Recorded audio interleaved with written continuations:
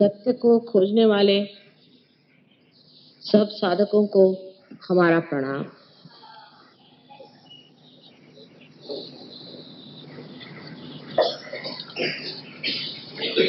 आज का मधुर संगीत आज के विषय से बहुत संबंधित है, जिसके लिए मैं देबू चौधरी को बहुत बहुत धन्यवाद देती हूँ।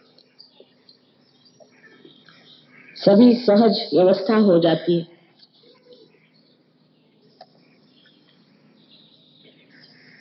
और आज संगीत में जो आपने 12 स्वरों का खेल देखा,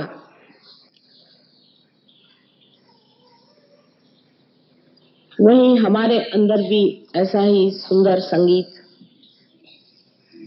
निर्माण हो सकता है।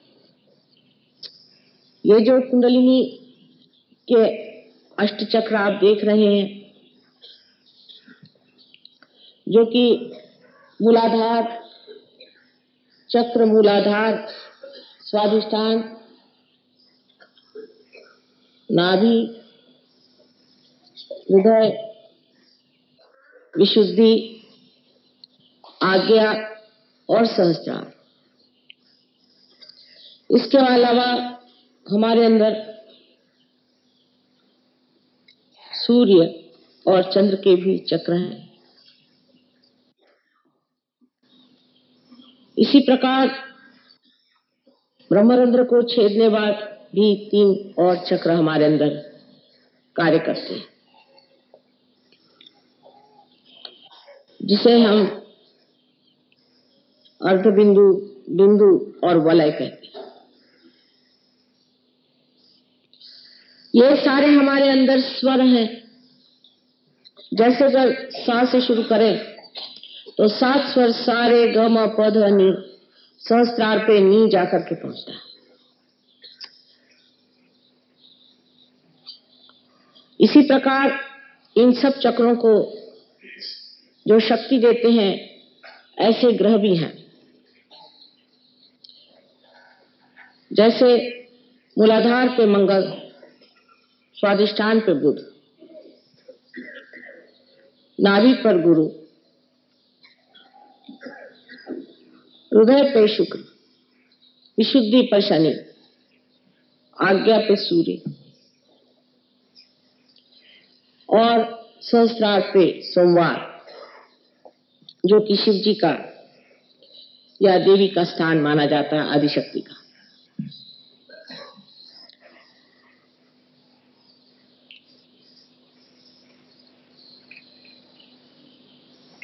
इसी प्रकार हमारे नवग्रह भी इन चक्रों पर वास करते हैं। इसका मतलब यह है कि जो कुछ भी ओंकार श्री गणेश से प्रेरित है, वो सारा ही एक ही स्वर, एक ही ताल में पूर्णतया बद्ध होकर के एक सुंदर संगीत का साज हमारे अंदर परमात्मा ने तैयार रखा हुआ है। इसको छेड़ने के लिए ही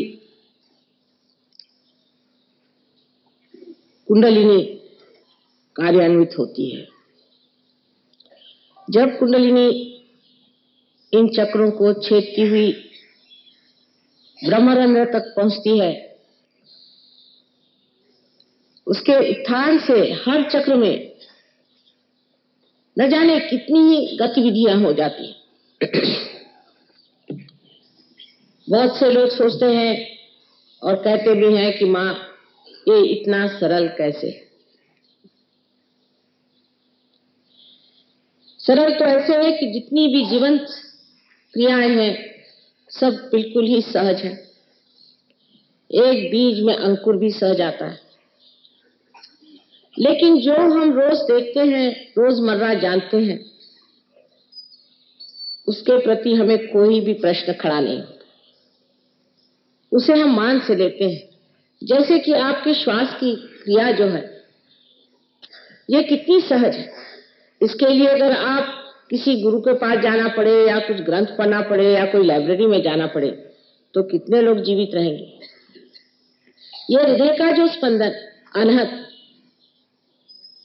हर घड़ी अपने आप ही कार्यान्वित रहता है, उसको अगर चलाने के लिए हमें बाह्य से कोई उपचार करना पड़ता तो कितने लोग इस संसार में जीवित पैदा होते। ऐसी अनेक विध चीजें जो जीवंत है हम देखते हैं। ये फूल खिलते हैं अपने आप और इनके फल भी हो जाते हैं अपने आप। ये उत्तम भरा प्रज्ञा जिसने इस सृष्टि को पूरी तरह से आशीर्वादित किया है, वो ये सारे जीवंत कार्य हर क्षण हर पल करती रहती है। इतना ही नहीं, इसका चयन इतना अद्वितीय है कि उसका अनुमान हम अपने मानवीय बुद्धि से नहीं लगा सकते। माने एक आम के पेड़ में सिर्फ आम ही लग सकता है। एक हिंदुस्तानी के घर हिंदुस्तानी ही पैदा होता है। मेरा मतलब ये नहीं कि हिंदुस्तानी से है कि वो कोई ब्रांड लेके आता है, लेकिन उसकी शक्ल सूरत से आप जानते हैं कि हिंदुस्तानी। ये जो चयन है, ये जो चॉइसेस है, ये कितने गहन और कितने गणित से बने हुए हैं कि उसका अंदाजा हमारे दिमाग में आ ही नहीं सकता।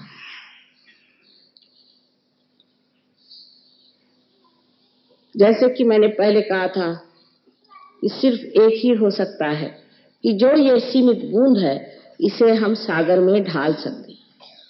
सागर से एकाकार होने पर सागर की सारी शक्तियों को देख सकते हैं, जान सकते हैं और उसका आनंद भी लूट सकते हैं। यही कार्य ये कुंडलिनी करती है।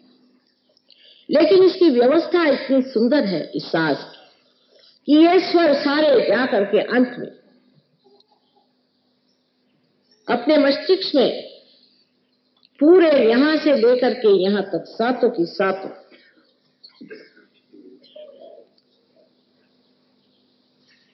जिन्हें कि हम कहते हैं चक्रों के पीठ, पूरी तरह से अपने कार्य में संलग्न होते हैं। ये 7 चक्र जो हम नीचे देखते हैं उनके पीठ हमारे मस्तिष्क के, यहां से शुरुआत करिए या यहां से शुरुआत करिए तो मूलाधार आदि सब करते हुए यहां आपके हृदय चक्र, और हृदय के बाद यहां तक आप आज्ञा चक्र पे आ जाते हैं और यहां विशुद्धि चक्र है। ये तो सारा कुछ आप किताबों से जान सकते हैं, लेकिन जिसने आपको बनाया उसकी कमाल देखिए कि 7 स्वर बनाने के बाद उसके जो पीठ है, जो उसके हर एक स्वर का निनाद इन 7 पीठों से बने हुए इस मस्तिष्क में, इस ब्रेन में किस तरह से घुमाया जाता है, उसकी जो शक्ति है उसको किस तरह से एक सुंदर सुगठित तालबद्ध स्वर में आलापा जाता है।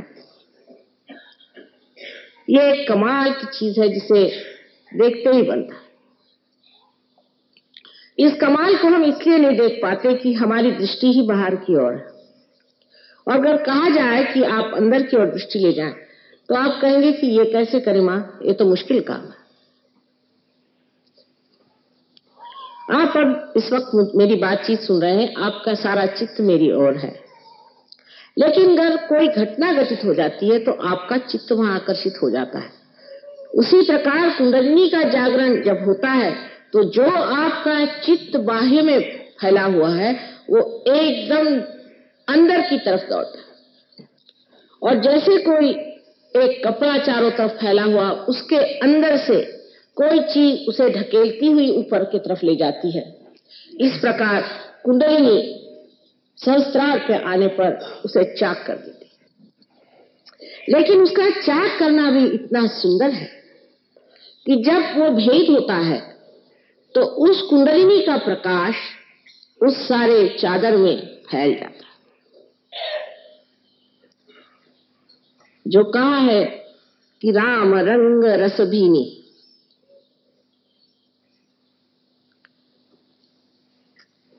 वो चदरिया जो कि हमारे चित्त की है, उसमें सत्य का प्रकाश फैल जाता है।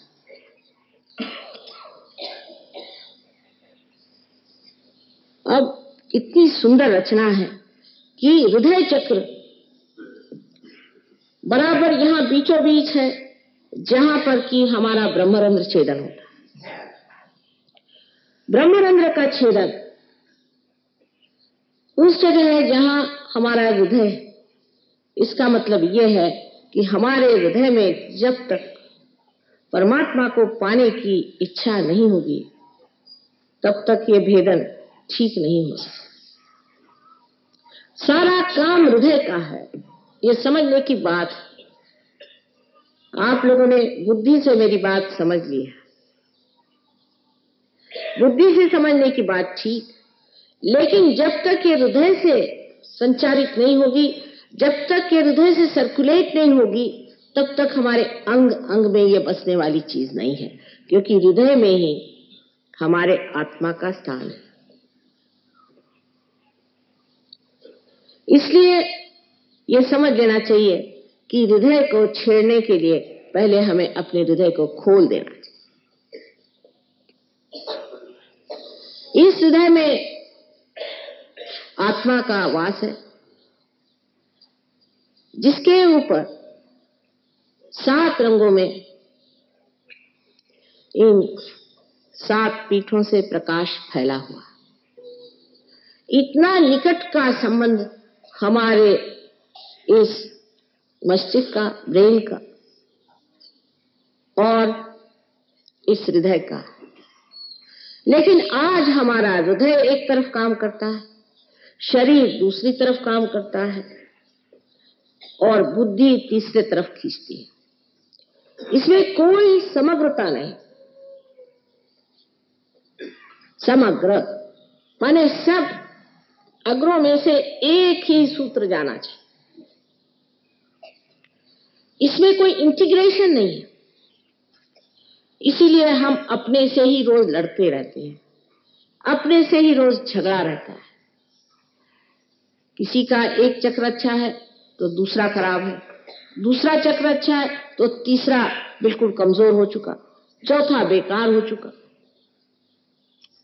और इन चक्रों की लड़ाई में ही सब तरह की दुविधा, परेशानी, चिंता, बीमारियां आ जाती हैं।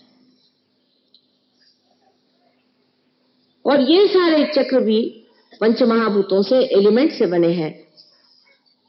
और एक शेर कहा है कि मौत क्या है, इन्हीं अज़दा कस परेशान होना। जब ये चक्र परेशान हो जाते हैं तो मौत आ जाती है। ये चक्र सारे की सारे जिन पीठों से संचालित होते हैं, गवर्न होते हैं, वो पीठ हमारे मस्तिष्क में, और हमारे मस्तिष्क से ही सेंट्रल नर्वस के साथ इन सारे चक्रों का चलन वलन हो सकता था, लेकिन होता नहीं है। पैरासिम्पैथेटिक नर्वस सिस्टम से ही हम इन चक्रों को संचालित करते हैं। जब तक हम पैरासिम्पैथेटिक पर अपना प्रभुत्व न जमा लें, जब तक हमारा संबंध वो ऑटोनॉमस नर्वस सिस्टम जिसको हम नहीं चला सकते, ऐसी स्वयं चालित के स्वयं पर अपना जोर न जमा लें, तब तक न हम बदल सकते हैं, न दुनिया बदल सकती है।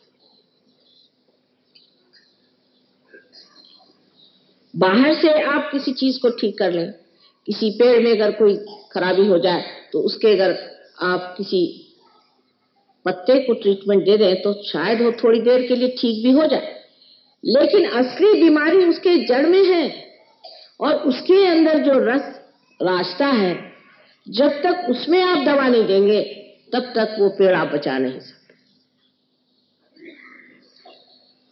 और इतना ही नहीं कि सातों पीठों का यहाँ सम्मिलन है।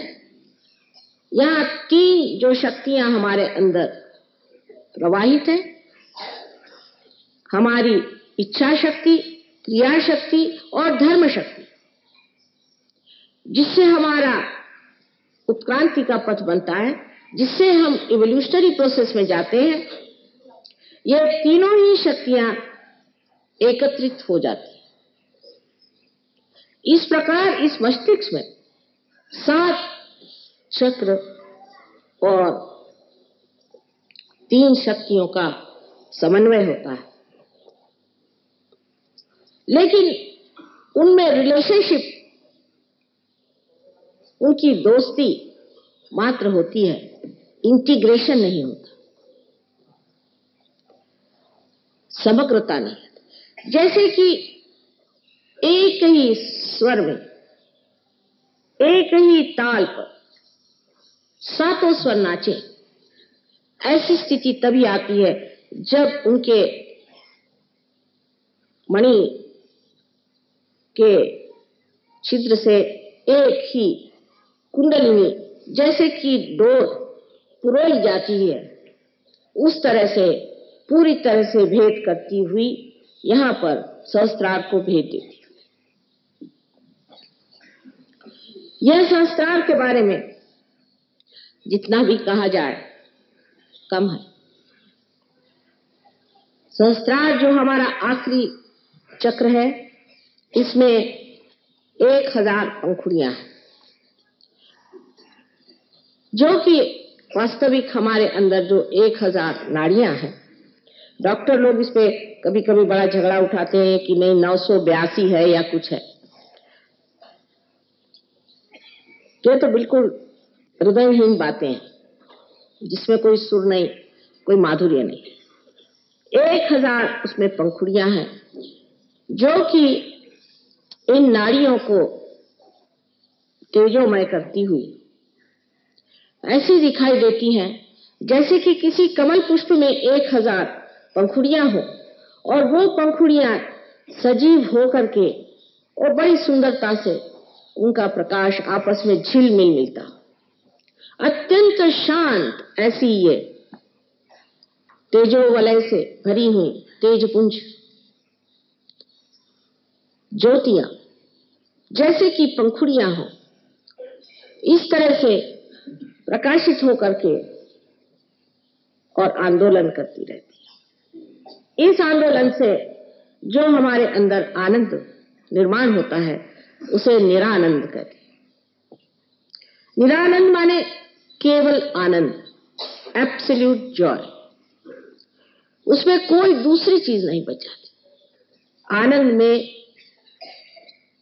2 चीज, सुख और दुख नहीं होता, केवल आनंद मात्र, और वो मौन ही में जाना जाता है। जैसे कबीरदास जी ने कहा था कि जब मस्त हुए फिर क्या बोले। वो जो एक श्रेष्ठों की, योगियों की स्थिति है, उस निरानंद स्थिति में उतारने के लिए जब कुंडलिनी इतनी तत्पर है तो सिर्फ थोड़ी सी उसकी सहायता करने से वो आपको उस ओर पहुंचा सकती है जहां इस निरानंद का सागर आपके सम्मुख लहलाता है। इतनी काव्यमय कुंडलिनी की शक्ति है, इतना सुंदर उसका चलन वलन है कि देखते ही बनता है। हालांकि कुछ कुछ लोगों में मैं देखती हूं कि कुंडलिनी आहत है, आहत स्थिति में कुंडलिनी। कहीं कहीं देखती हूं कि जैसे कोई कमजोर मां छटपटाती हुई किसी तरह से अपने बच्चे को पुनर्जन्म देने के लिए धीरे धीरे उठती है, गिरती है, उठती है, गिरती है। इस प्रकार ये कुंडलिनी बिचारी, जो कि हजारों जन्म में आपके साथ थी और आज फिर आपके साथ आई हुई है। पूर्णतया प्रयत्न करती है कि किसी तरह से मेरे बच्चे को उसका जन्म मिले। ये करुणामयी माँ, प्रेममयी माँ, ये आपको किसी तरह से तकलीफ कैसे दे सकती, जिसने हजारों वर्षों से यही प्रतीक्षा की कि मेरा बेटा किसी न किसी दिन इस शुद्ध इच्छा को पूरित करे और इस योग को प्राप्त करे, वो आपको किसी प्रकार से भी दुख नहीं दे सकते। लेकिन मैंने आपसे जैसे बताया, दुनिया में इतने कटु लोग हैं कि जो शुभ और उच्च चीजें हैं उनके प्रति भी कोई आदर नहीं रखते, उनको किसी भी चीज के प्रति आदर नहीं होता है। वास्तव में ये लोग स्वयं का भी आदर नहीं करते, इसलिए ये समझ ही नहीं सकते कि संसार में कोई चीज उच्च हो सकती है, या ऐसी कोई विशाल चीज हो सकती है, या ऐसी कोई महान चीज हो सकती है जो पूर्णतया पवित्र हो।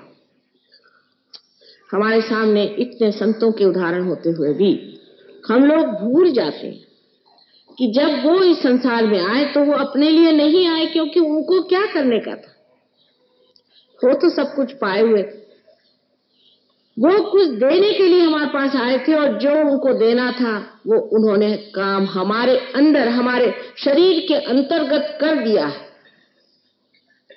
सिर्फ उसकी जानकारी हमें नहीं। बाह्य से हम जरूर उनके गुण गाते हैं, उनके गाने गाते हैं, उनकी प्रशंसा करते हैं, लेकिन हम इससे अभी अभिज्ञ हैं। अभी तक हमने ये जाना ही नहीं कि वो स्वयं हमारे अंदर बसे हुए इस कार्य के लिए तत्पर है। एक बार कुंडलिनी का जागरण होने दीजिए, तभी ये कार्य होगा। संस्कार की सुंदर व्यवस्था ऐसी है कि अगर आप अपने ब्रेन को काट दें और ट्रांसफर सेक्शन में उसे देखें तो वास्तविक ऐसे दिखाई देगा जैसे कि कमल की पंखुड़ियां इस तरह से चारों तरफ लगी हुई। सहस्त्रार की दूसरी कमाल संसार में आप देखिए कि श्री फल माना जाता है, देवी का फल, जिसे हम लोग नारियल कहते हैं। इसकी तुलना हर बार अपने ब्रेन से होती है। आपको आश्चर्य होगा कि ऋतंभरा प्रज्ञा ऐसी है कि आप नारियल के पेड़ के नीचे या हजारों पेड़ों के नीचे सो जाइए, आज तक कहीं भी ऐसी वारदात नहीं हुई कि नारियल का पेड़ किसी पशु पर या किसी मनुष्य पे गिरा। क्या आप इस कमाल से परिचित हैं? जब तक आप समुद्र के किनारे नहीं जाएंगे तब तक आप इस कमाल को नहीं देख सकते।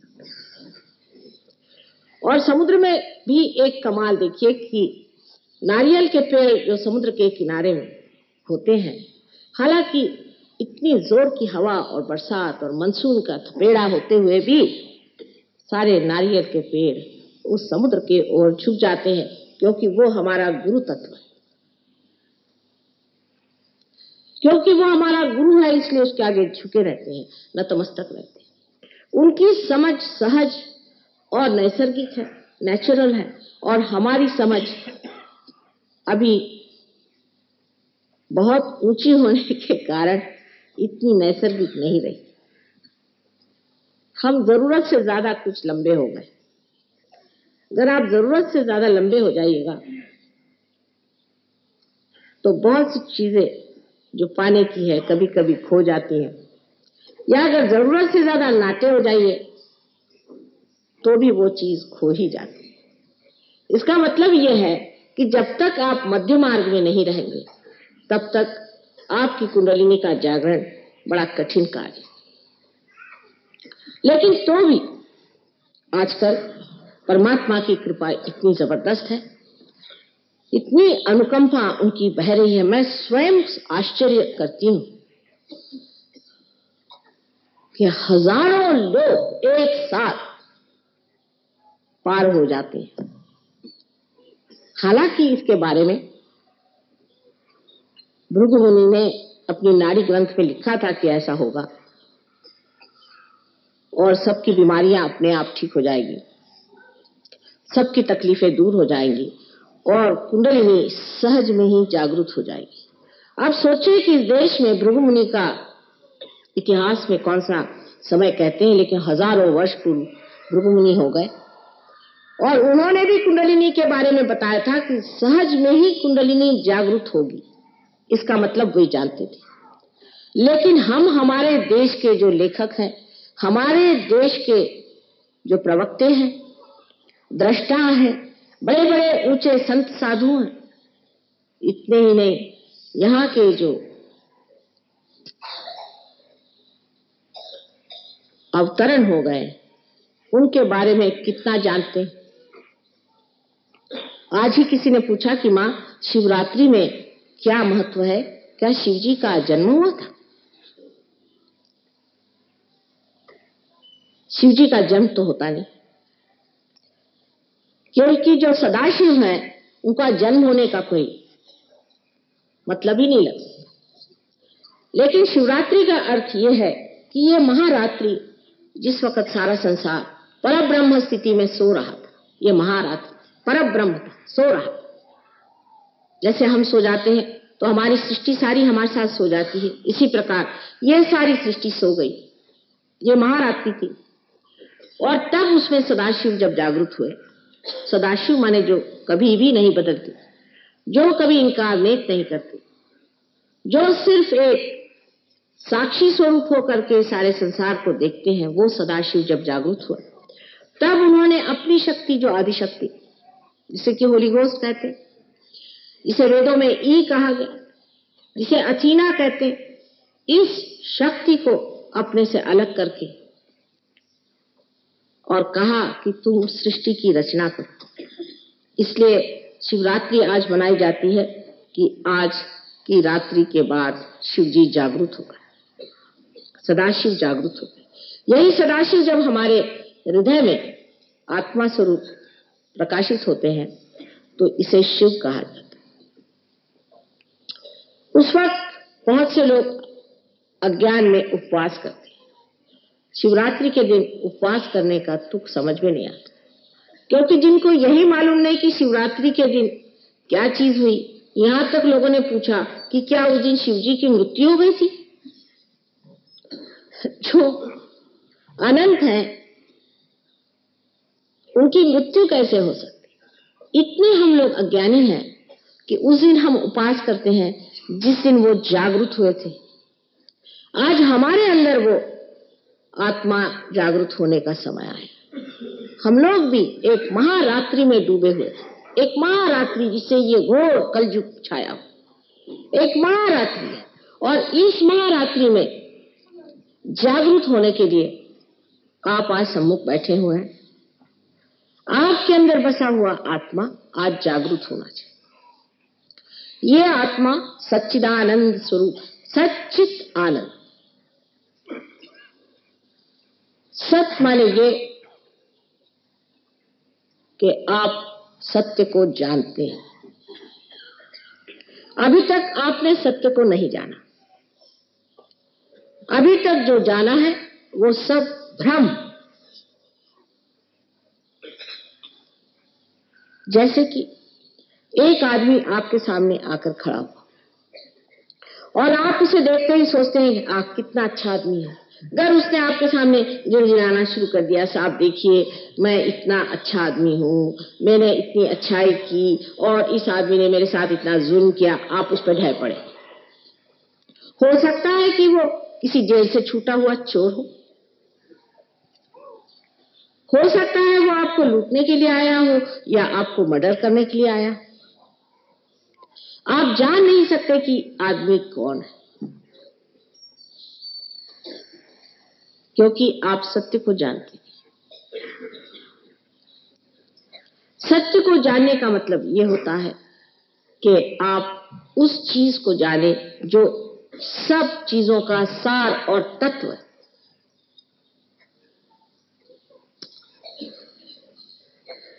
जैसे कि मनुष्य का सार और तत्व क्या? उसका सार और तत्व उसका आत्मा है। उस आत्मा को जानते ही आपका जो ज्ञान है वो अज्ञान सा लगता है और ज्ञान चीज आप अपनी नसों पर, अपने सेंट्रल नर्वस सिस्टम पे जानते हैं। जैसे कि एक साहब मेरे पास आए, मुझसे कहने लगे कि माँ मुझे अंजाना की बीमारी हो गई, मुझे ठीक कर दी। मैंने कहा अच्छा बैठिए आप। मैं जा रही थी, मैंने कहा अच्छा बैठिए। उनकी कुंडलिनी जागृत की, उनको बाद दर्द सा उठा थोड़ा सा, उसका अच्छा ठीक हो गया, आप हम जा रहे हैं। उनका माँ क्या कर रहे हैं, मेरे तो अभी हार्ट अटैक आ गया। मैंने कहा बेटी तुम ठीक हो गए, हम जा रहे हैं। उदास होकर बैठ गए। तो मैं मोटर में बैठी, फिर मैं निकल के आई। मैंने कहा कि देखिए मेरी बात आप सुनिए, अभी आप डॉक्टर को जा करके अपने एंजाइनोग्राफी लीजिए और उसके बाद आप विश्वास कर लीजिएगा कि मैंने जो कहा वो सही। और वो डॉक्टर के पास गए। डॉक्टर ने कहा कमाल है, अरे भाई तुमको तो वाकई अंजाना था, वो हो क्या गया, तुम ठीक कैसे हो गए? सो आपका जो जानना है वो जानना क्योंकि डॉक्टर ने आपको बताया इसलिए जानना हुआ, और हमारा जानना इसलिए है कि आपकी जो वाइब्रेशंस है, आपके जो चैतन्य है, उसको हमारे आत्मा ने बता दिया। जब आत्मा बोलता है तब ये चैतन्य चलता है, ये ओंकार चलता है और ये आपको बताता है। कोई सी भी बात जिसके बारे में आपको जानना हो कि ये आदमी की तकलीफ क्या, जब आप योगी हो जाते हैं आप उसके और हाथ करिए, आपके उंगलियों के इशारे पे आप बता सकते हैं कि इस आदमी को क्या बीमारी है। और जब ये बीमारी आपको पता है, अगर आप जानते हैं कि उस बीमारी के कारण से परे, जिसे कॉज एंड इफेक्ट कहते हैं, उससे परे आपको उठना अगर आ गया तो आपने उसकी बीमारी ठीक कर दी। और उससे परे उठाना बहुत ही आसान है, उसको कुंडलिनी पर डाल दीजिए। कुंडलिनी जो है ये कॉज और इफेक्ट से परे है। अगर आपने उसको कुंडलिनी पर डालकर उसकी कुंडलिनी उठा दी, खत्म, काम खत्म, वो सब तबीयत ठीक हो गई उसकी। कभी कभी कुंडलिनी का जागरण और उसका बिठाना थोड़ा मुश्किल जाता है, वो दूसरी बात, पर अगर वो हो गया तो काम खत्म, फिर आपको आगे कुछ करने की जरूरत नहीं। जो इतनी बड़ी बड़ी कठिन समस्याएं हम लोग सोचते हैं और सोचते हैं कि इसमें इसका कारण यह है और इस वजह से परिणाम यह है और इस कारण परिणाम को ठीक करने से सब चीज ठीक हो जाएगी, कभी भी वो चीज नहीं ठीक होने वाली। मैंने आपसे पहले बताया कि एक चीज ठीक करेगा तो दूसरी खराब हो जाएगी। उससे परे जो परमात्मा का साम्राज्य है, जो सहस्त्रार में विराजता है,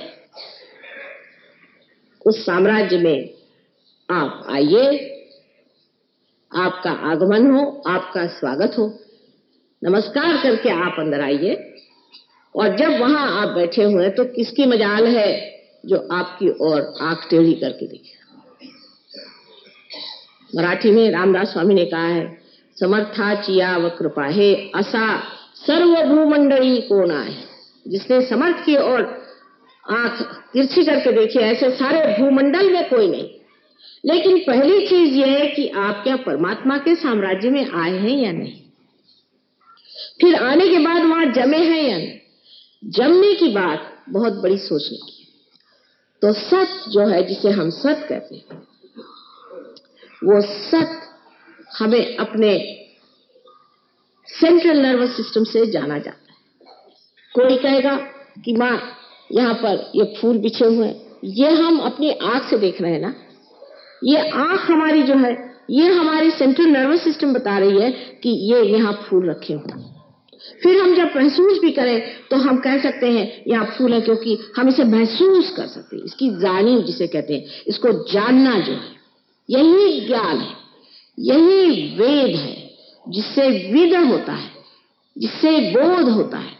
जो हमारे सेंट्रल नर्वस सिस्टम में जाना जाता है, यही हमारे उत्क्रांति का लक्षण है। और बाकी जो कुछ जाना है वो दिमागी जमा खर्च है या तो भावना की फेंक। इसलिए जब कुंडलिनी जा करके सहस्त्रार को प्रकाशित कर देती है तो हम सब ज्ञान के अधिकारी हो जाते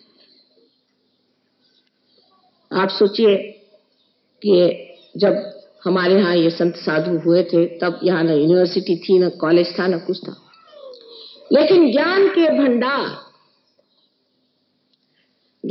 भंडार थे, दृष्टा थे। एक से एक लोग इस संसार में हो गए। लंदन में एक विलियम ब्लेक करके बहुत बड़े कवि हो गए, अगर आप उनका भविष्य पढ़ें तो आश्चर्यचकित हो जाएंगे कि वो एक एक चीज को सहज योग के बारे में उन्होंने इतने साफ तरीके से लिखा है कि बड़ा आश्चर्य होता है। ऐसे दृष्टा मार्कंडेय जैसे लोग अपने इस देश में हो गए तो आप लोग क्यों नहीं हो सकते? शुरुआत में जरूर एक ही मछली पानी से बाहर निकली थी, उसके बाद 10-12 निकली हुई, फिर 1,000 निकली हो, फिर उसके बाद न जाने कितनी मछलियां उससे निकल करके आज मानव स्थिति में बैठी हुई। उसी प्रकार अनेक वर्षों से हम लोगों ने तपस्या की हुई है, परमात्मा से योग मांगा है, मेहनत की है और आज सर्वसाधारण मनुष्य बन करके संसार में आए हैं और आज उसको प्राप्त करने की जो आपकी इच्छा है, ये आपका हक है और वो आपका हक पूरा होना होगा। जो साधु संतों ने कहा है, जो इन अवतरणों ने कहा है, वो सब सच करके दिखाना होगा। उसके लिए एक ही बस शर्त है कि कुंडलिनी का जागरण होकर के आपके अंदर वो प्रकाश जागृत हो जो कि आपके नस नस में बहे और आप जाने कि आप योगी जन हो गए। योगी जन हुए बगैर कोई सी भी बात समझाई नहीं जाती। तो आप सत्य हमारे मुंह से जो सुन रहे हैं वो सत्य है या नहीं, ये जानने के लिए भी आपको योगी जन होना चाहिए, क्योंकि हम जो कह रहे हैं हो सकता है झूठ कह रहे हैं, लेकिन अगर आप योगी जन हैं तो बस आप हाथ फैला करके जान सकते हैं कि आपके अंदर चैतन्य की लहरियां बह रही हैं और आप समझ सकते हैं कि ये सच बात है। आप ये सवाल पूछे कि संसार में परमात्मा है या नहीं। परमात्मा है, इसलिए आपके अंदर चैतन्य की लहरियां बहना शुरू हुई। पर अगर किसी दूसरे आदमी के लिए आप पूछे कि ये आदमी अच्छा है या बुरा है, तो हो सकता है कि ये तो पूरे चैतन्य बंद हो जाए, शायद आपको गर्मी आ जाए, शायद एक आध ब्लिस्टर भी आ जाए। लेकिन राक्षस को और संतों को पहचानने के लिए और भी बहुत सी तरीके हैं। बुद्धि से भी मनुष्य समझ सकता है, बुद्धि से भी समझ सकता है कि जिस आदमी की दृष्टि आपके पैसे पर है, आपकी सत्ता पर है, आपके घर के बच्चे बीवियों पर है, वो आदमी कभी भी संत नहीं हो सकता। संतों के लक्षण बार बार कहे गए तो भी हम गलती कर जाते।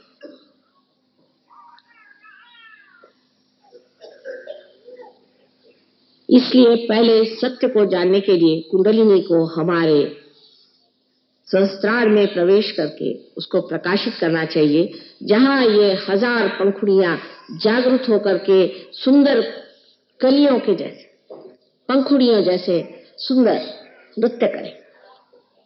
इसे आप देख अभी नहीं सकते, बाद में आप देख सकते हैं, क्योंकि जब आपको हो जाते हैं, जब आप स्वयं ही प्रकाश होते हैं, तो आप प्रकाश कैसे देखेंगे? जब आप प्रकाश हो गए तब लोग पूछते अब मां क्या करें? जब दीप जला लिया तो आप प्रकाश दीजिए। जब तक आपके बुद्धि में ये प्रकाश नहीं आता है, तब तक आपकी शक्ति 1000 गुना कम है। मैं तो कहूं कि इसका कोई अंत नहीं, फिर अनंत तक है शक्ति। पर उससे पहले इतनी सी जो शक्ति है, जैसे कि एक बरगद का पेड़ एक छोटा सा बीज होकर के अंत में इतना बड़ा पेड़ हो जाता है, उसी प्रकार जो मनुष्य की बुद्धि अपने को इतनी छोटी और सीमित लगती है, वो इस कदर बढ़ जाती है कि उसकी शाखाएं फिर चारों तरफ उतर उतर के उसे और विस्थापित करते जाती है। ये परमात्मा का सत्य स्वरूप है, आत्मा का सत्य स्वरूप है। आत्मा सत्य को बताता है, लेकिन सहयोग में जरूरी है कि आपकी बैठक होनी चाहिए। अब आपने म्यूजिक सुना, हिंदुस्तानियों को तो ये बात समझनी चाहिए कि म्यूजिक चीज जो है बैठक के बगैर नहीं, बैठक चाहिए। पार तो हो जाएंगे आप, ठीक है, पर उसके बाद अगर बैठक नहीं हो तो आप समर्थ नहीं हो सकते। आप पूरी तरह से इस पे प्रभुत्व नहीं पा सकते। इसके लिए बैठक चाहिए, अभ्यास चाहिए। और जब तक वो अभ्यास नहीं होगा आपके अंदर उसकी संवेदना, इस कदर नाजुक संवेदना, गहन संवेदना जागृत नहीं हो सकती, क्योंकि ये नसों से जाना जाएगा। और ये नसें आज तक जड़ रही। ये नस जब तक वो नवीन जागृति के नए आयाम में, डायमेंशन में जब तक नहीं जागृत होती, तब तक आप नहीं जान सकते। हमारे एक बार बहुत से लोग हमसे कभी कभी सोचते हैं कि ये इनको क्या पता होगा, ये तो बहुत सीधी लगती है। और एक साहब आए, कहने माए देखिए ये आपका फोटो कैसा है। मैंने कहा बेवकूफ गलत, मैं बता दूं किसने निकाला। उनका अच्छा बताइए। मैंने उस आदमी का नाम बता दिया जिसने ये फोटो निकाला। मैंने कभी देखा नहीं था, किसी ने भी नहीं। वो चक्कर में आ गए कि माँ तुमने कैसे जाना। मैंने कहा हम सबके चक्रों को जानते हैं, और उस चक्र को इस चक्र में जान रहे हैं कि उसी पे सारा काम हो रहा है। इसका मतलब उसी आदमी ने फोटो खींचा। एक साहब हमें समझाने के लिए आए कि माँ आप बहुत सीधी हैं, आप जानती नहीं, ये बड़ा राजकारणी आदमी है और इससे संभल के रहिए और कुछ गड़बड़ कर सकता है। मैंने कहा अच्छा इतना ही बताना है आपको? कहले हाँ। अच्छा आप सुनिए, आप मैं इसके बारे में क्या जानती हूँ कि इसकी बीवी अपनी नहीं है, किसी ब्राह्मण की बीवी भगा के लाया है। और इसका बच्चा तो और इसका है, लेकिन ये बीवी दूसरे की। और सब उसका मैंने जो कच्चा चिट्ठा खोलना शुरू कर दिया तो वो आंखें फाड़ गई, देखने लगे कि माँ ने इस आदमी को तो एक ही बार देखा और इतना कैसे बता गई। पर यह बताना कोई बड़ी भारी बात नहीं, इसकी कोई जरूरत भी नहीं आपको। लेकिन आप ये बता सकते हैं कि आप में कौन सा दोष है। और जब आप सत्य हो जाते हैं तो असत्य से आप अलग हो जाते हैं। जैसे कि इस कपड़े पर अगर कुछ दाग लगा है और उस वक्त प्रकाश आ गया तो मैं इससे अलग सोचती हूँ कि इसे कैसे साफ कर दिया जाए। इसी प्रकार आप अपने से अलग हट करके जानते हैं कि ये असत्य, ये हम नहीं ले सकते। जैसे आज एक साहब आए, कहने माँ मेरा आज्ञा चक्र आप ठीक कर दीजिए। मतलब क्या कि मुझे अहंकार हो गया, इसे आप निकाल दीजिए। अगर किसी आदमी को कह दीजिए कि आपको अहंकार है तो वो मार बैठेगा आपको। लेकिन जिस वक्त आज्ञा चक्र में दर्द होने लग जाता है तो खुद ही कहते माँ मेरा आज्ञा जरा कृपया आप ठीक कर दीजिए, इस आज्ञा से मैं परेशान हूं। क्योंकि जो चीज आपकी दूषित है वो इशारा ही नहीं करती, कभी कभी दुखती भी है, कभी कभी बताती भी है, जताती भी है। और आपके उंगलियों पे आप जानते हैं कि आपको क्या शिकायत है, और आप वो शिकायत से एकाकार नहीं। हम लोग योग प्राप्त होने से पहले एकाकार होते। कोई आदमी है, जैसे एक किस्सा है, आप लोग बहुत सीरियस हैं, इतनी सीरियसनेस की कोई जरूरत नहीं। हल्की तरह से प्रसन्न चित्त बैठना। परमात्मा का विषय सीरियस नहीं है, गंभीर है लेकिन सीरियस नहीं, प्रसन्न चित्त बैठे। तो एक साहब गए मिनिस्टर साहब से मिलने, तो वहां एक साहब बैठे हुए थे, तो वो खूब कूद रहे थे। इनके समझ में नहीं आया। इनका साहब मतलब क्या, आपको हो क्या गया? कल आपको पता नहीं मैं पिए हूं। कहा अच्छा मुझे नहीं पता था आप पिए हुए हैं, माफ कर दीजिए। ये जो हम अपने ऊपर चढ़ा लेते हैं कि किसी नौकरी में हो गए, किसी पोजीशन में हो गए, 2-4 पैसे इकट्ठे हो गए, उसका जो एक अभिमान, ये अभिमान नहीं, दुराभिमान, ये जो हमारे खोपड़ी पे लग जाता है, जिससे हम अजीब से होकर के पिए हुए घूमते हैं। ये छूट करके मनुष्य देखता है कि ये जो है ये बाह्य है। अपने बुद्धि का गुमान, अपने पढ़ने लिखने का गुमान, हर तरह के गुमान मनुष्य में चढ़ जाते हैं। वो तो बात बात पे घोड़े पे बैठ जाता है, घोड़ा है नहीं घोड़े पे बैठा है। ये सब इस तरह से छूट जाता है जैसे कि प्रकाश में अगर आपने हाथ में कोई सांप पकड़ा तो उसे आप फेंक देते हैं, उसी तरह से सब चीज फेंक जाती है, कहना नहीं पड़ता। लेकिन उसकी क्रिया क्या घटित होती है कि आज्ञा चक्र पे जब कुंडलिनी चढ़ती है और वहां की देवता जब जागृत होती है तो ये देवता हमारे दोनों ही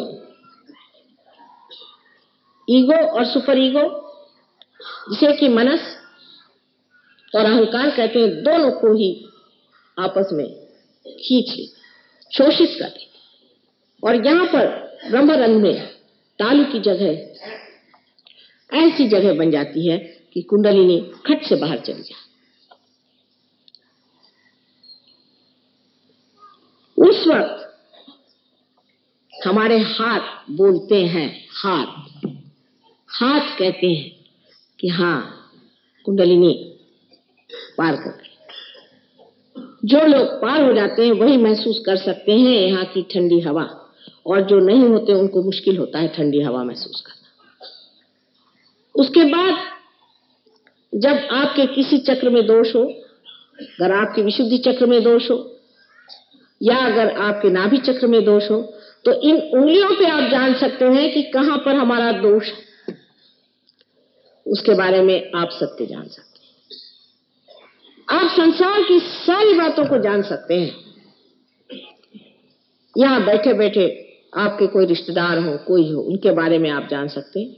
देश के बारे में जान सकते हैं, देश के नेताओं के बारे में जान सकते हैं, इलेक्शन के बारे में जान सकते हैं, चाहे जो भी जानना चाहे आप सब कुछ जान सकते हैं। लेकिन योग हो जाने के बाद मनुष्य का मन इन सब चीजों से हट करके परमात्मा की ओर लग जाता है। वो इन चीजों में उसको मजा नहीं आता। जब आपने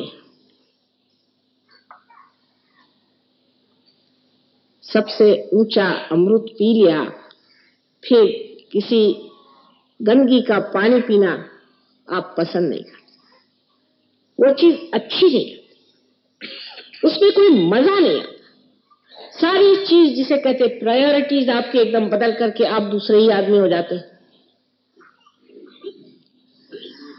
क्योंकि जिस चीज में मजा आता है वही होता है। एक शराबी को देखिए, मैं तो ज्यादा नहीं जानती शराबियों के बारे में, लेकिन मैंने देखा है कि जब वो शराब पीता है तो बराबर शाम होते ही उसको याद आ जाती है, और फिर दुनिया में कुछ भी हो रहा हो सब छोड़ छाड़ करके वो बैठ जाते हैं अपना मसनद लगा के।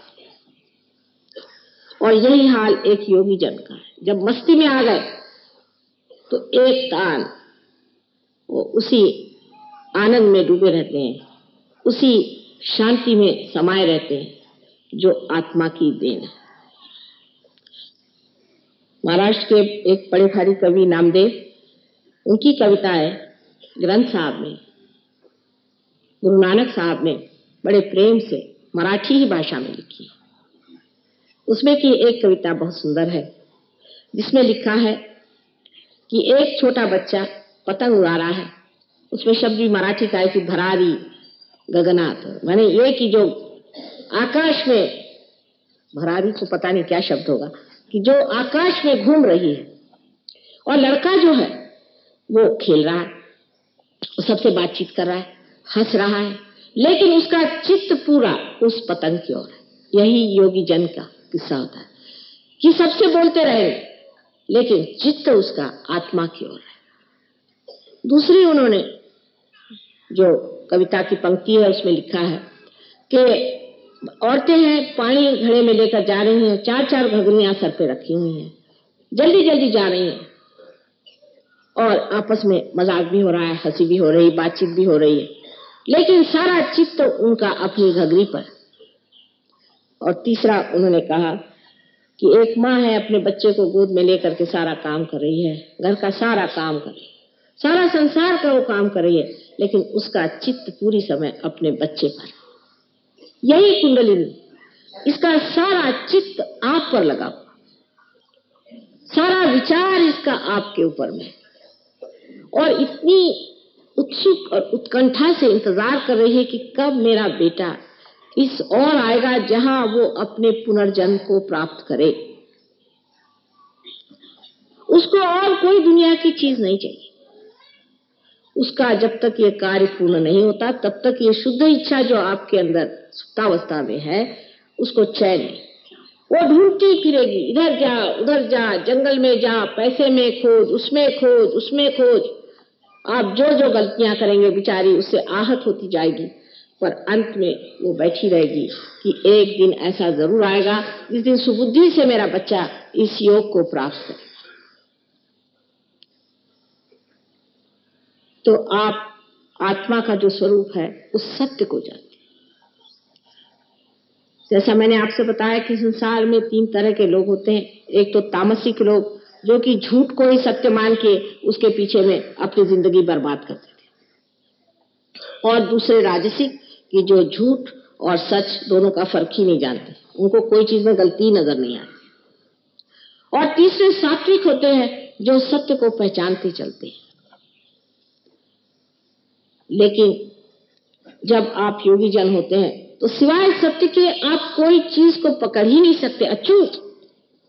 जैसे रत्न पारखी लोग होते हैं कि हीरे को बराबर पहचान लेते हैं, ऐसे ही वो सत्य को एकदम पकड़ लेते। उदाहरण के लिए ईसा मसीह का देखिए कि जब मारी मगदलिनी एक बहुत निम्न स्तर की स्त्री थी, उसको लोगों ने पत्थर मारना शुरू किया, तब ईसा मसीह का इन औरतों से कोई संबंध बनता नहीं। तो जाके उसके सामने खड़े हो गए और कहा कि भाई, तुम में से जिसने कोई पाप नहीं किया हो वो पत्थर मारे, वो भी मुझे।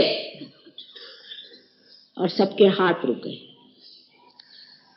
क्योंकि वो इस सत्य को जानते थे कि इस औरत ने जो भी गलती की है और जो भी इसने अपने जीवन का बुरा किया हुआ है वो सब परमात्मा क्षमा करने वाले हैं, वही शिक्षा देने वाले हैं, और हम मनुष्य उसको क्यों दोष लगा।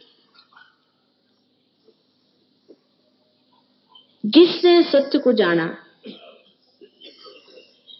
वो असत्य के पास कैसे खड़ा रह सकता है, आप ही बताइए। अगर आपने प्रकाश में कोई चीज देख ली तब भी क्या आप खाई में कूदेंगे? जिस प्रकाश में आपने देख लिया कि इससे मेरा पूरा नुकसान होने वाला है, मुझे पूरी तरह से तकलीफ होने वाली है, फिर आप क्या ऐसा कहेंगे कि आप बैल मुझको मार?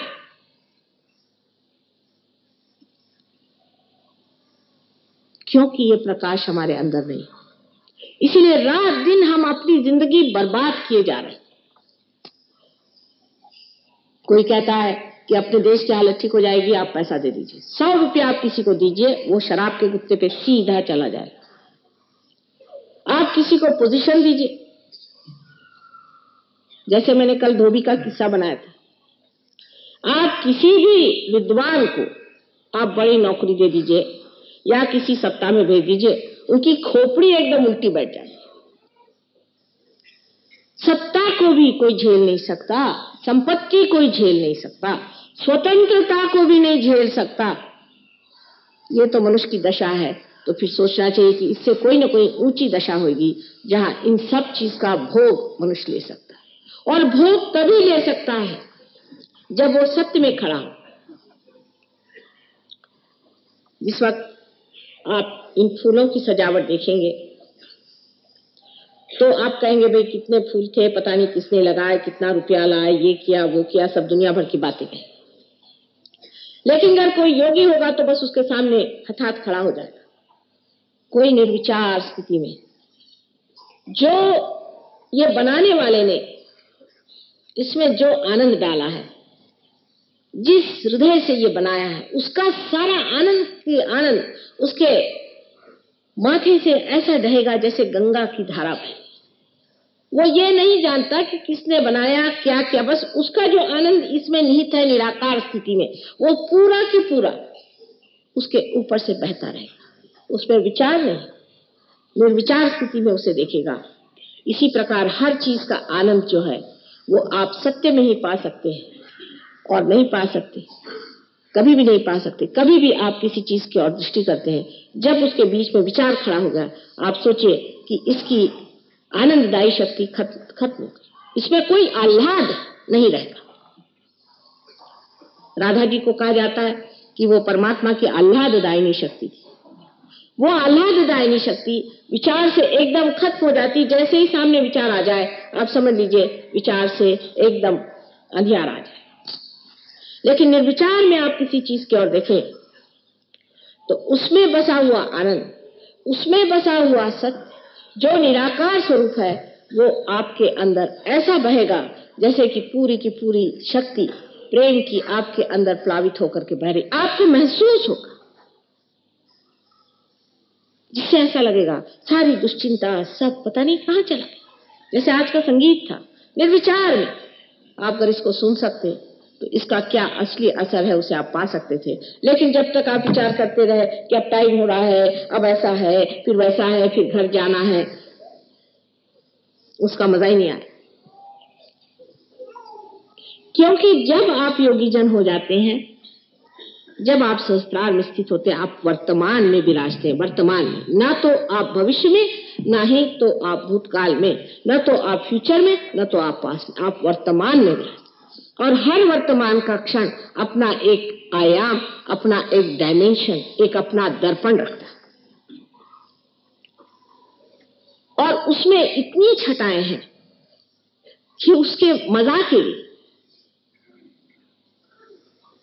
अगर हम चाहें कि उसका मजा उठाएं तो ऐसा लगता है कि हजारों जिह्वा होने पर भी जो मजा नहीं आ सकता है, वो ये वर्तमान में आते ही पता नहीं कहां से इतना मजा आ रहा है।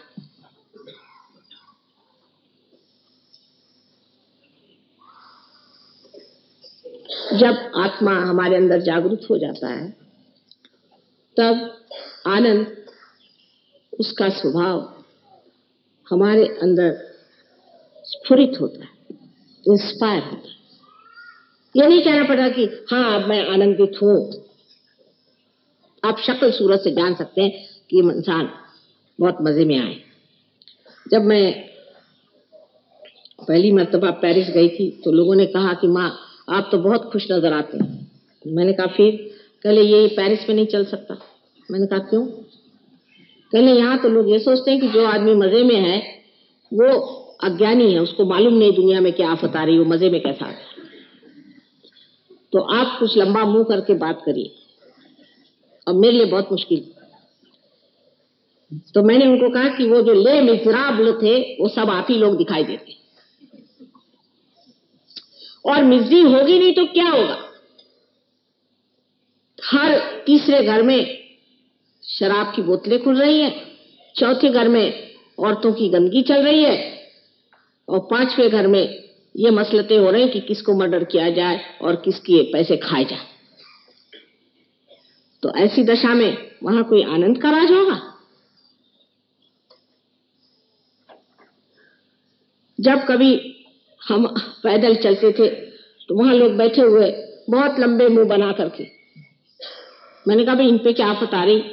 कहने लगे कि ये लोग फ्रेंच में आपस में बात कर रहे हैं, कैसा कहते हैं कि अष्टग्रह आने वाले हैं, तो हो सकता है तब हम लोग खत्म हो जाए तो बड़ा अच्छा होगा। उसका इंतजार हो रहा है कि वो कब आएंगे और कब हम खत्म होंगे। मैंने कहा उसके लिए क्या जरूरत है, ऐसे ही जाके डूब जाए, वहां नदी है।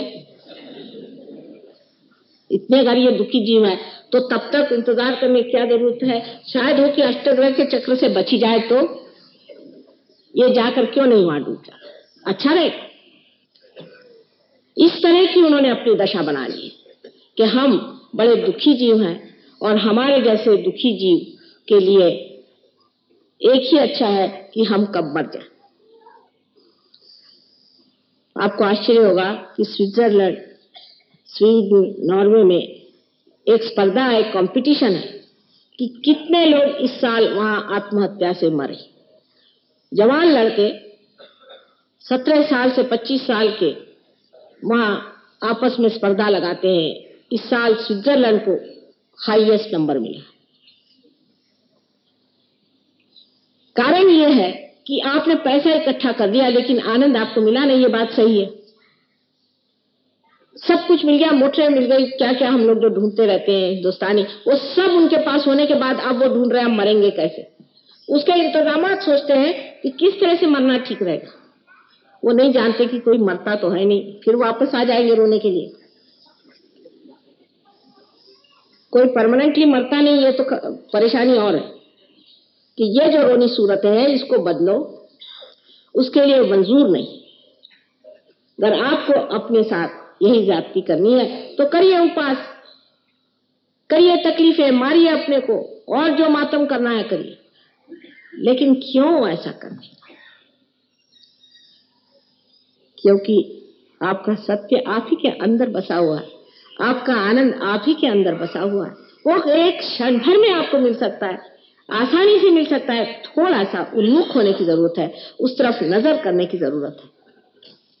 जब ये चीजें सभी आपको लाभान्वित है, जब आपको मिल सकती हैं, तब आप ये सोच लीजिए कि सिर्फ सहस्त्रार ही पर कुंडलिनी रुकना नहीं चाहिए, इसका भेदन भी होना चाहिए। और इसका भेदन भी बहुत सूक्ष्म तरीके से होता है। अब इसकी कितनी नाड़ियां हैं, कौन सी नाड़ी कहाँ खुलती है और कौन से चक्र कहाँ होते हैं और कैसे बंध पड़ते हैं, ये सब बातें बताने की कोई जरूरत नहीं है। अगर आपके लिए अगर कोई बढ़िया मोटर ला दे तो आप थोड़ी उसके अंदर घुस के पहले देखते हैं कि इसकी कौन सी नाड़ी ठीक है कौन सी नहीं। आप तो गाड़ी उठा के चल दिए मजा उठाने के लिए।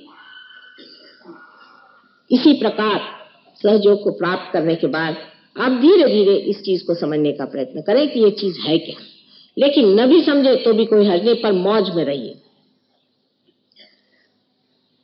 और इस मौज को और आनंद को सबको बांटिए, क्योंकि आपका चित्त जो है वो प्रकाशित हो जाता है। अब चित्त क्या हो जाता है? चित्त हमारा जो है अटेंशन, इस अटेंशन में हमारे अंदर जो नई जागृति उत्पन्न होती है वो है कलेक्टिव कॉन्शियसनेस, सामूहिक चेतना। लेकिन मैं कहूंगी सामूहिक शुभ चेतना। शुभ अशुभ विचार तो हमें रहने दें। शुभ वो जिससे कि चैतन्य हमारे अंदर से बहता रहे, वो सारा शुभ है। जिस चीज से चैतन्य बहता है, जिस कार्य से चैतन्य बहता है, जिस गाने से चैतन्य बहता है, जिस संगीत या भक्ति से चैतन्य की लहरियां बहे, वही शुभ है और वही सौंदर्य की लहरियां। तो ये शुभ चेतना हमारे अंदर जागृत हो जाती है। माने ये नहीं कि हमारे बुद्धि में कोई चीज आ जाती है, पर हम जान सकते हैं कि हमारे अंदर कौन सा दोष है, क्योंकि हम आत्म साक्षात्कार भी पाते हैं और हम जैसे व्यष्टि में इसे पाते हैं वैसे समष्टि में भी पाते हैं। माने जैसे हम एक इंडिविजुअल में पाते हैं वैसे हम कलेक्टिव में भी पाते हैं। अब कलेक्टिव का चमत्कार देखिए। आज तक जो आप लोगों ने थ्योरीज बनाई ये सिर्फ थियरीज हैं, खोखली हैं। जैसे कोई कहता है कि हमारा विश्वास कैपिटलिज्म में है, फिर कोई कहता है हमारा कम्युनिज्म में है, फिर उसमें है, फिर उसमें है। सब खोखलापन।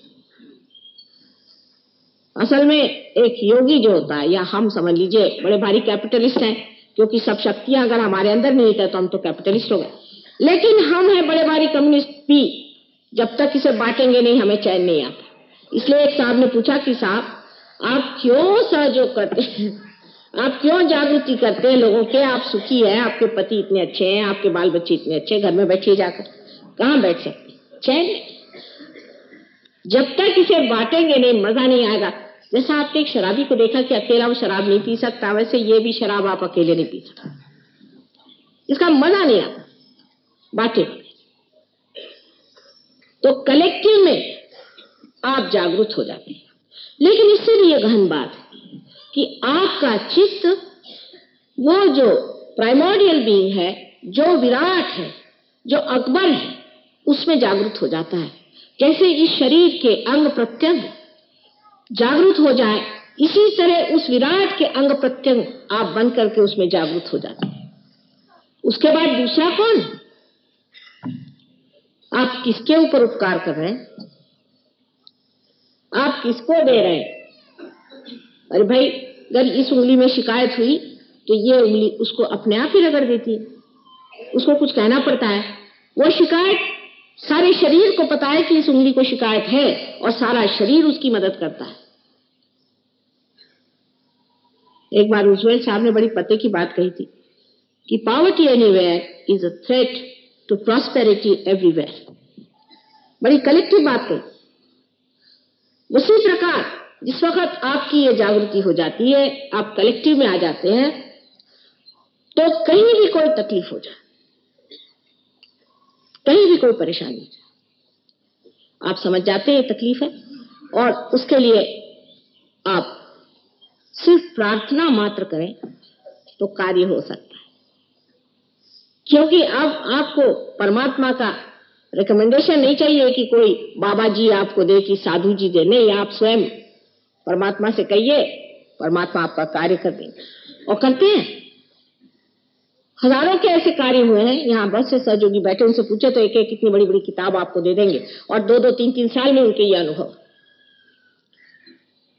हमारी दादी थी, एक पिताजी की मौसी थी, बड़ी मजेदार किस्से सुनाती थी। उन्होंने एक बार एक किस्सा सुनाया कि एक इंसान भगवान से मिलने गए, जैसे दादियों के किस्से होते हैं, भगवान से मिलने गए। तो रास्ते में उन्होंने एक साहब देखे, वो बिल्कुल सर के बल खड़े थे और बड़ी मेहनत कर रहे थे। तो उनका, भाई ये क्या कर रहे हो? कल मैं भगवान के पास जा रहा हूँ, तुम ये क्या कर रहे हो? कल मैं भगवान के लिए सारी मेहनत कर रहा हूँ, अब भगवान के पास जा रहे तो उनसे कह देना कि कभी तुम्हारा दर्शन तो हो जाए। फिर आगे गए, दूसरे एक साहब थे, वो ऐसे रास्ते किनारे बैठे हुए थे मस्ती में।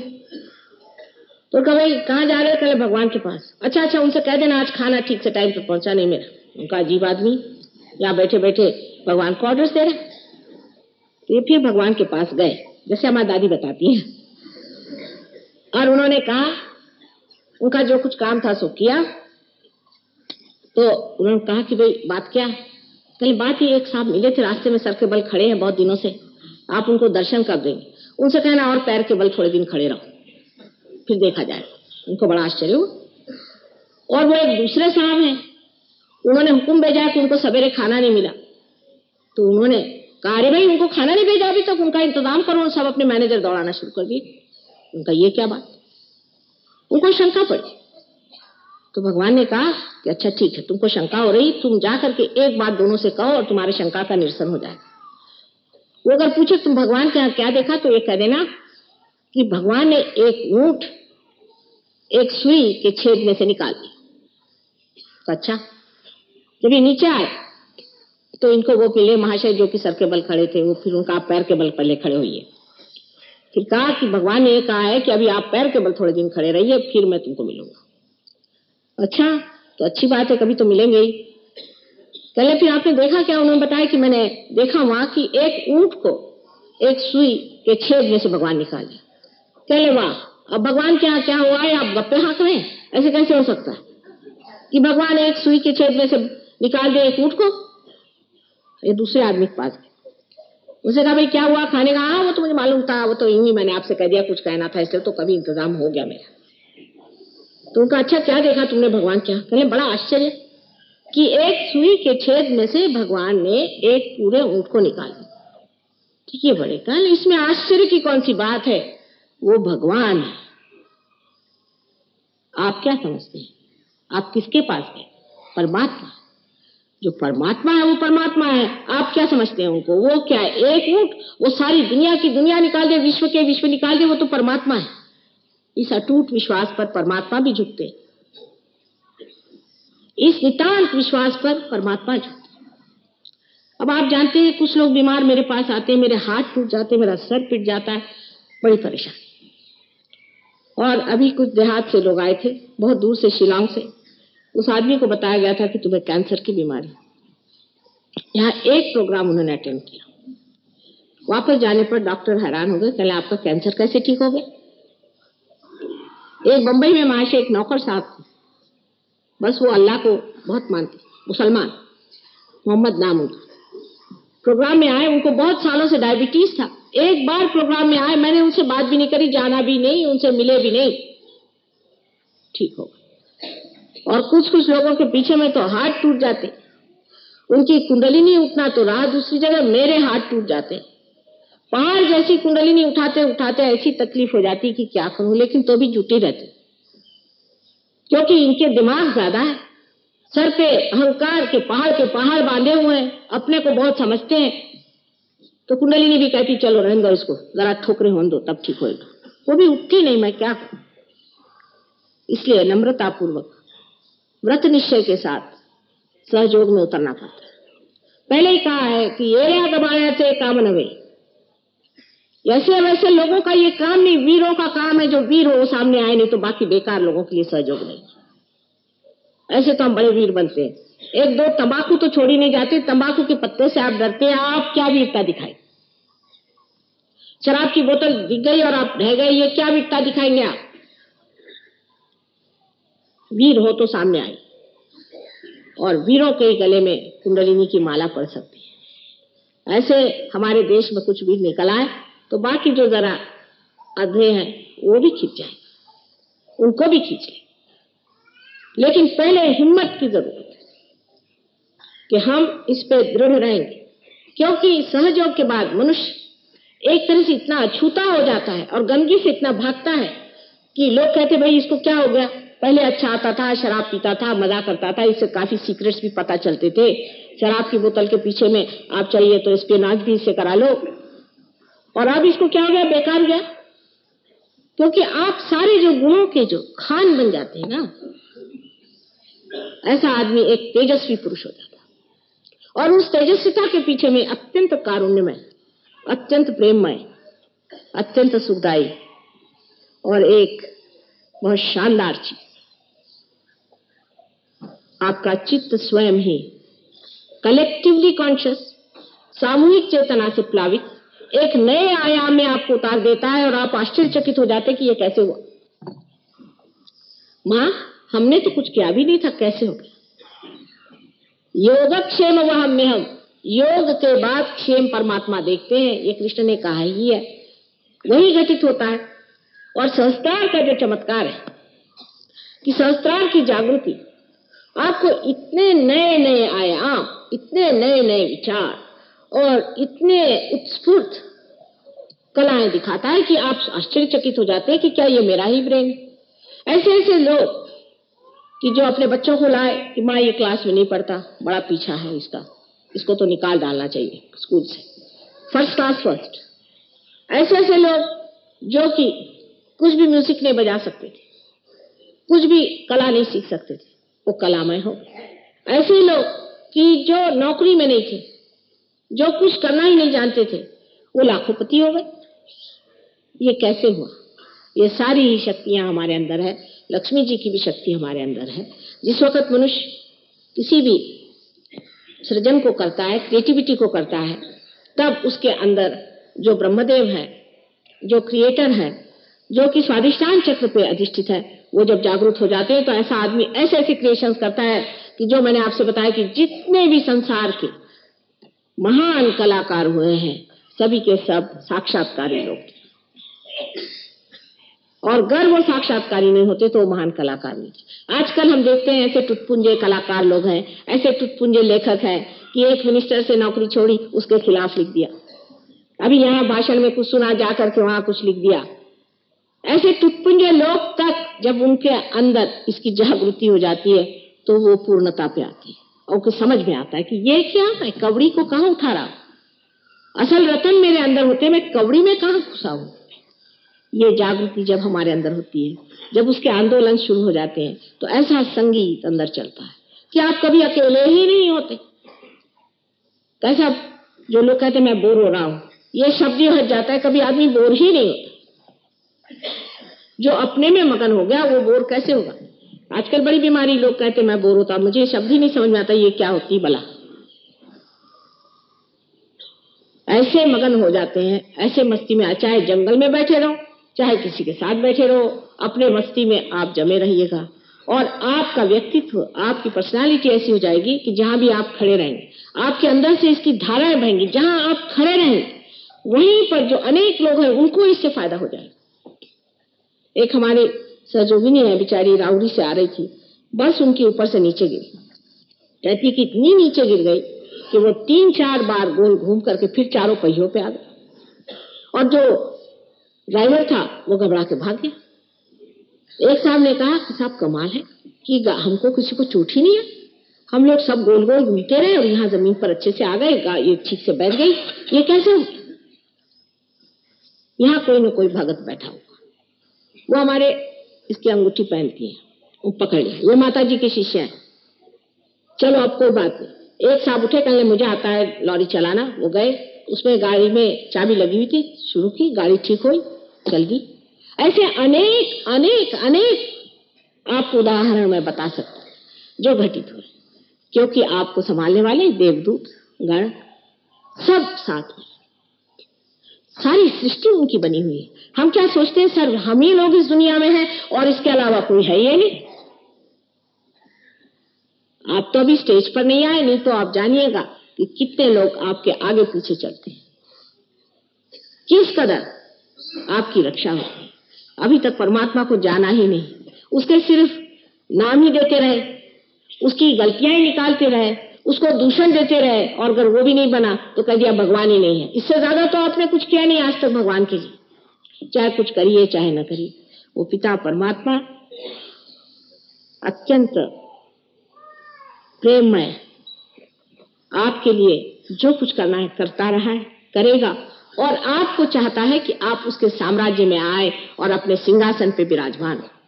यही उसका सिंहासन आपके सहस्त्रार में है, जिसमें आपको प्रवेश करना है।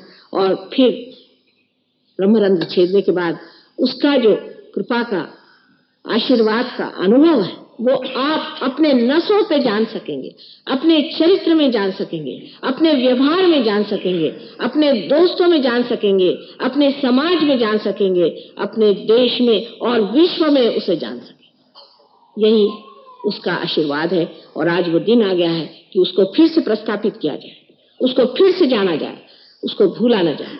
आज घबराने की कोई ऐसी बात नहीं, समय की बात है। ये समय आ गया है, जो समय समय से बात होती है, आज बाहर आ गई है, और हजारों लोग, करोड़ों लोग उस पुष्प की स्थिति से अब फल होने वाले। परमात्मा आप सबको सुखी रखे।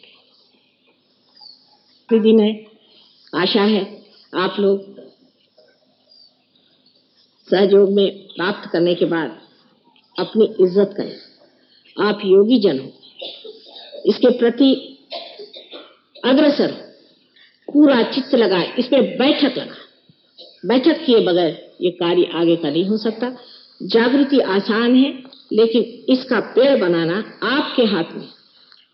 जो भी मैंने कहा उसको आज तक नहीं रखना है। इससे आगे अगले साल मैं चाहती हूँ कि इतने सब लोग एक बड़े बड़े वृक्ष की तरह इस दिल्ली के शहर में खड़े हो जाएं, तो देखिए दुनिया बदलने में कुछ टाइम नहीं लगेगा। परमात्मा आप सबको सुबुद्धि दे। सबसे बड़ी बात याद ये रखने की है कि लोग दुर्बुद्धि से भी बहुत आते हैं, और वो उटपटांग बातें करेंगे, कुछ भी नीक पेट निकालेंगे, क्योंकि अकल की कमी है। उनकी बातें नहीं सुनना चाहिए। अखबार वालों के पास तो कुछ चाहिए, उनको तो कभी भी कोई चीज सही दिखाई नहीं देती। अगर दिखाई देते तो इतने उत्पाती क्यों होते? इसलिए वो भी कोई चीज करे, कोई चाहे कुछ भी करे। कृपया आप लोग ये जान लीजिए कि हमने जिसे पाया है, जो कुछ हमने जाना है, उसको हम आत्मसात करके आगे बढ़ाएंगे। इसमें न तो आपको रुपया, न पैसा, न कोई चीज खर्च करने की जरूरत है। सिर्फ आपको समय देना होगा, और जो समय आपको आज मिला हुआ है ये सबसे महत्वपूर्ण समय। इस वक्त आप चूक गए तो चूक गए, इसके बाद ये कार्य फिर से होने वाला नहीं। इसी को लास्ट जजमेंट कहा गया है, ये समझ लीजिए। आशा है आप इस गंभीरता को समझेंगे और प्रसन्न चित्त होकर के ये समझे कि आप कितने भाग्यशाली कि आज आप यहाँ आए हैं। इस समय आपका जन्म हुआ है, इस विशेष समय में आप संसार में आए हैं, और आपने इस परम तत्व को पाया जो आपका अपना निज धर्म है।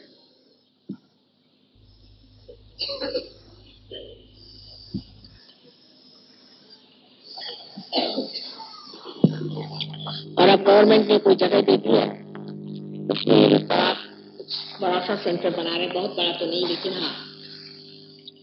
और आपसे विनती है कि आप लोग उस सेंटर में जाएं, और वहाँ ऐसे लोग हैं जो आपको समझा सकते हैं कि इसमें कैसे अग्रसर होना चाहिए, किस तरह से आगे बढ़ना चाहिए, अपनी उन्नति कैसी करनी चाहिए, आगे साधना कैसी करनी चाहिए, ये सब बातें वहाँ बताई जाए। एक बात जरूर है कि सहयोग में सारा ही एक साथ नहीं बताया जाए। आपकी प्रगति के अनुसार बात बताई जाएगी। जितनी बात आप झेल सकते हैं उतनी बात आपको बताई जाती है, लेकिन आप खुद ही इस चीज को धीरे धीरे जानते जाएंगे और समझते जाएंगे। जैसे जैसे आप इसमें माहिर हो जाएंगे, आपको पूरी बातें खुद ही समझ में आ जाएगी। मैं ये चाहूंगी कि आप लोग नम्र भाव से वहां पर जाएं। अभी हमने जाना नहीं कुछ, हमें कुछ जानने का है। ऐसे जैसे एक विद्यार्थी अपने स्कूल में जाता है, इस तरह से आप लोग सेंटर में आकर के इसके प्रति जागरूक होकर के और समझिए ये चीज क्या है। बहुत से लोगों को बीमारियां हैं, तकलीफें हैं और इसका मुझे पूरा एहसास है और सहयोग से अनेक बीमारियां ठीक हो सकती हैं। बहुत से लोग सोचते हैं कि अगर मैं उनसे मिलूं या उनके सर पे हाथ रख दूं या उनकी कोई मदद कर दूं तो लोग ठीक हो जाएंगे। ये बात सही नहीं है। असल में आप ही के अंदर ये आपको ठीक करने की शक्ति है। सिर्फ उसको इस्तेमाल कैसे करना चाहिए, उस शक्ति को किस तरह से चालित करना चाहिए, उसका उपयोग कैसे करना चाहिए, ये आप सीख लीजिए। अगर आप इसे सीख लें तो कोई आपको जरूरत नहीं कि आप मेरे पास किसी पेशेंट को लाएं या मैं ही आपको समय। दूसरे अगर आपके घर में कोई बीमार है, बहुत से लोगों का चित्त वहीं लगा रहता है कि कोई बीमार है, तकलीफ है, तो इसके लिए ठीक यही होगा कि आप स्वयं इसमें प्रवीण हो जाए, इसमें आप होशियार हो जाए। अगर आप इसमें खुद ही होशियार हो गए तो आप उनको ठीक कर सकते हैं। आप बंबई में हम कभी भी किसी पेशेंट को ठीक नहीं करते, वहां सहयोगी सबको ठीक करते हैं और अनेक लोगों को इन्होंने ठीक किया है।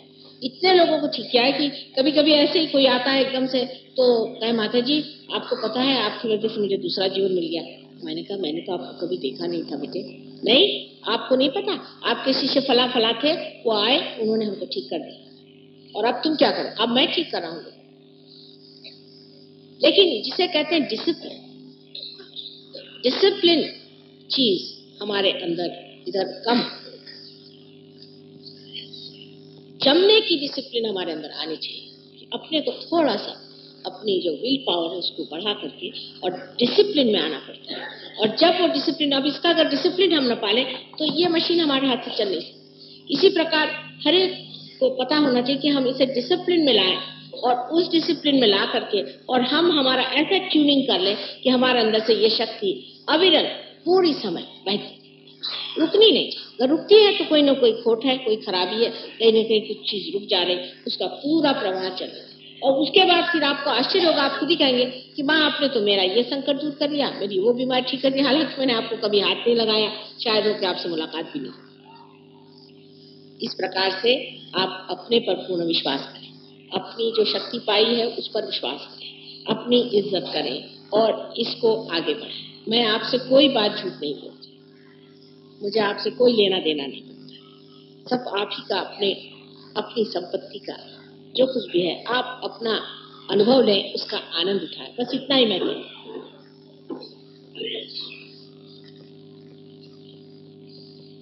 अब हमारे सेंटर का पता आपको यहाँ मिल जाएगा। उसी प्रकार यहाँ कुछ किताबें भी हैं, लेकिन बहुत से लोग किताब को पढ़ के भी उसकी बाल की खाल उतार के बैठे।